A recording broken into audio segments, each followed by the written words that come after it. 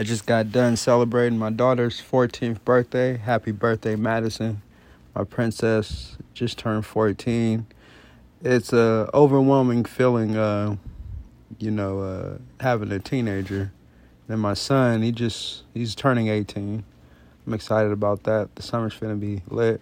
And, my little man, Romello, he's an April baby, 415 day. Yeah, man. I'm in a good mood. I'm in a good headspace.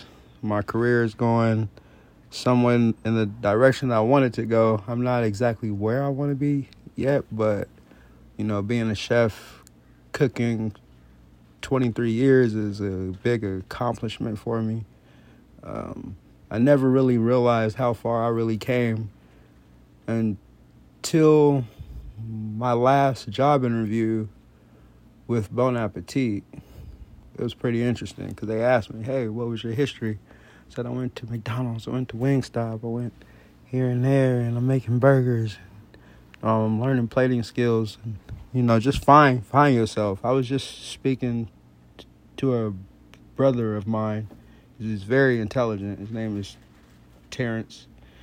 He's multifaceted, and soon he'll be having his own podcast. So you guys keep an ear out for that. I'll be promoting that.